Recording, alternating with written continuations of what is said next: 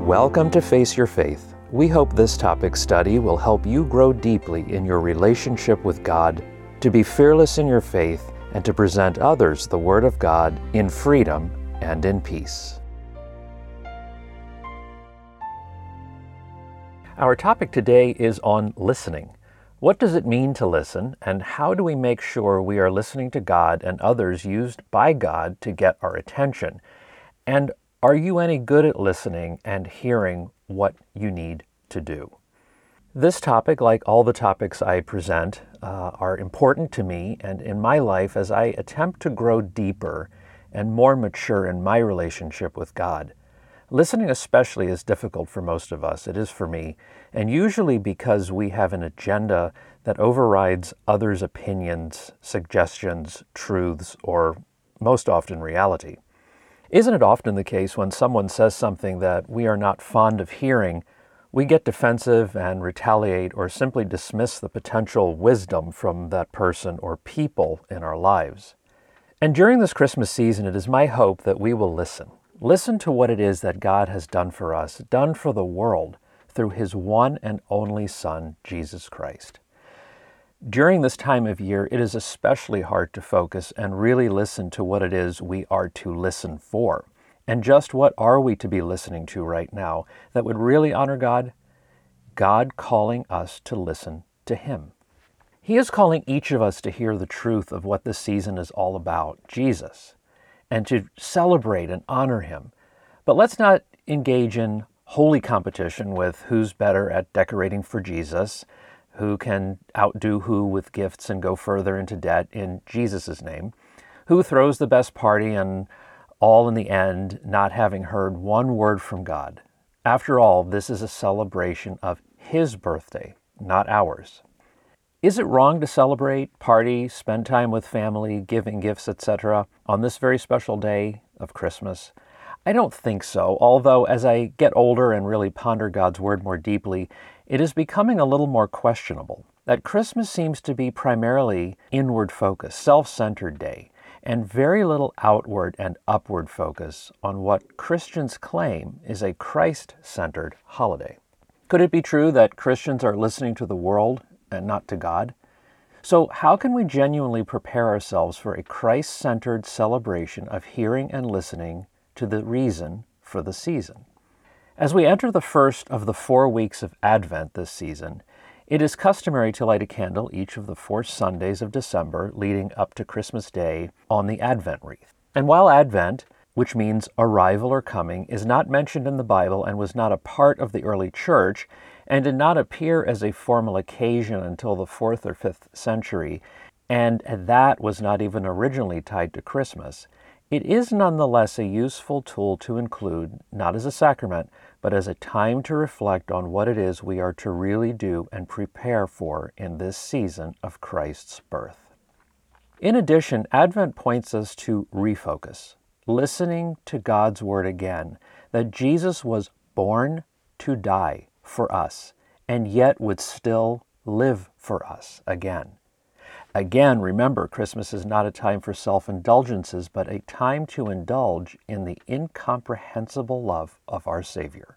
And on this day, we are directed to focus on hope, and the first candle, known as the prophet's candle, is lit. But what is this hope we are to focus on? That Jesus was born to die in place of us, and that He is coming back for everyone who puts their faith, trust, and eternal hope in His promises. Our hope, promise, and security is that He will never leave us or forsake us, and that He has gone ahead of us to heaven to prepare a place just for you and me. Now we come to our topic, that of listening. Perhaps logically, hope would have been the perfect match for this occasion, but we can't have hope if we do not first listen carefully to what we must know to hope in. So let's jump into this study and look first at the definition of listen. The dictionary says to listen is to pay attention to someone or something in order to hear what is being said, to hear what someone has said and understand that it is serious, important, or true. Let's also look at the definition now of the word hear and see how that plays into listening. And the definition of hearing is to perceive or become aware of by the ear, to gain information, learn, to receive communication. As we can see, these definitions are quite similar. However, they do have a bit of difference. The main difference is that hearing relates more to a sound wave hitting our eardrum and registering our sound with our brain, while listening is defined as a bit more than just recognizing a sound. It is a sound that is paid attention to and followed through on, or at least should be. So let's take a good look at what God has to say about hearing and listening, and what we are expected to do with the sound waves that hit our eardrum and hopefully work their way into our brain. We're going to start out with Proverbs 12:15. The way of a fool is right in his own eyes, but a wise man listens to advice. And I can't think of a more fitting way to start this study off in the Bible than that passage from Proverbs. Let's move on to James 1:19. Know this, my beloved brothers, let every person be quick to hear, slow to speak, and slow to anger. Now on to Proverbs 22:17. Incline your ear and hear the words of the wise, and apply your heart to my knowledge. In other words, if you don't tune in and pay attention, you won't be able to gain godly wisdom. Moving along, Proverbs 1:5. Let the wise hear and increase in learning, and the one who understands obtain guidance. And Matthew 11:15 says, he who has ears to hear, let him hear. Isaiah 55:3, listen diligently to me, and eat what is good, and delight yourselves in rich food. Incline your ear, and come to me, hear, that your soul may live. Almost identical to Proverbs 22:17, Isaiah 55:3 that we just read takes it a bit further and directs us to understand that if we do not hear the word of the Lord, our souls will not live. We get another great similar descriptive example from Job 34:2-3. Hear my words, you wise men, and give ear to me, you who know, for the ear tests words as the palate tastes food. I especially love this because the analogy used here is something we should do regularly, and that is test what we hear and listen to. Just like something we eat, we should always make sure we taste it and not just wolf it down because it might not be good to eat. While we might fill our stomachs quickly by shoveling down our food when we are exceptionally hungry, it might have very negative consequences if the food has spoiled or is contaminated. And if we fail to recognize and miss what tasting is to tell us, we might be worse off in the end having eaten than remaining hungry. The same goes for listening to what we hear. As I just mentioned, God tells us we are to always carefully listen to what is spoken about God and test it with the Spirit. We see this in 1 John 4:1. Beloved, do not believe every spirit, but test the spirits to see whether they are from God. For many false prophets have gone out into the world. Next, we see in Hebrews that just because we listen, it might not make any sense to us. Hebrews 4:2.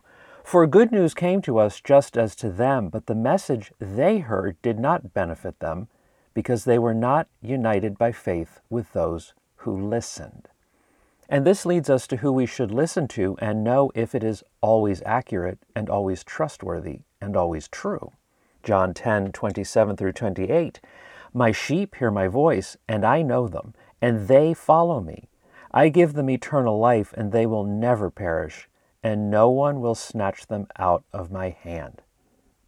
Luke 9:35, and a voice came out of the cloud saying, This is my son, my chosen one. Listen to him. In the next passage, we see that even Jesus left us an example of good listening. Luke 2:46, after 3 days they found Jesus in the temple, sitting among the teachers, listening to them and asking them questions. And not only did Jesus listen, he asked questions. And this might be troubling for some, but the question often comes up as to why would Jesus, fully God, knowing all things, be asking questions if he had all the answers to begin with? Again, this was done for our benefit as believers to know how to live our lives out just as Jesus asked us to. And we know that we must listen to know what he asks us to do. Let's listen to more of what God has to say about listening to him. Isaiah 48:12. Listen to me, O Jacob and Israel, whom I called. I am he, I am the first, I am the last. Isaiah 51:1. Listen to me, you who pursue righteousness, you who seek the Lord. Look to the rock from which you were hewn, and to the quarry from which you were dug. Isaiah 51:7 goes on, listen to me, you who know righteousness, the people in whose heart is my law. Fear not the reproach of man, nor be dismayed at their revilings. Moving on to Proverbs 5:7. And now, O sons, listen to me, and do not depart from the words of my mouth. But what is the consequence of not listening to God? Romans 10:17 says, so faith comes by hearing, and hearing through the word of Christ. In other words, if we hear God's word and deny, Jesus tells us, John 1:11, he came to his own, and his own people did not receive him. And when we do not receive him, ultimately denying him, Jesus says in Matthew 10:33, whoever denies me before men, I also will deny before my Father who is in heaven. Moving along to Jeremiah 12:17, if any nation will not listen, then I will utterly pluck it up and destroy it, declares the Lord. But we can be absolutely assured that when we listen, as we have been studying, Jesus is here to save us from all of our stubbornness, hard-headedness, and rejection. 2 Chronicles 7:14 states, if my people who are called by my name humble themselves and pray and seek my face and turn from their wicked ways, I will hear from heaven and forgive their sin and heal their land. And we see right here, God says, I will hear, which means he is listening to us. Matthew 10:32, so everyone who acknowledges me before men, I also will acknowledge before my Father who is in heaven. And the only way to truly acknowledge Jesus before others is to have first listened to the truth of who he is. And finally, Proverbs 1:33, whoever listens to me will dwell secure and will be at ease, without dread of disaster. What a great, amazing promise to close on. Whoever listens to me will dwell secure and will be at ease without dread of disaster. Can it get better than that? Secure in Christ, perfectly comfortable, and free from fear and destruction. Listen, hear God as he calls you to obedience and to himself to set you free in eternity. Let's pray. Lord God, forgive us for not listening to you. Forgive us for rejecting your word and covering our ears to your truth. Forgive us for our stubbornness as we seek to listen to others rather than you. Help us to have open eyes and open hearts to receive each and every word you speak to us. Help us to become better students of your word and hungry to seek you in all we hear and all you have to tell us with grateful hearts, and always wanting more.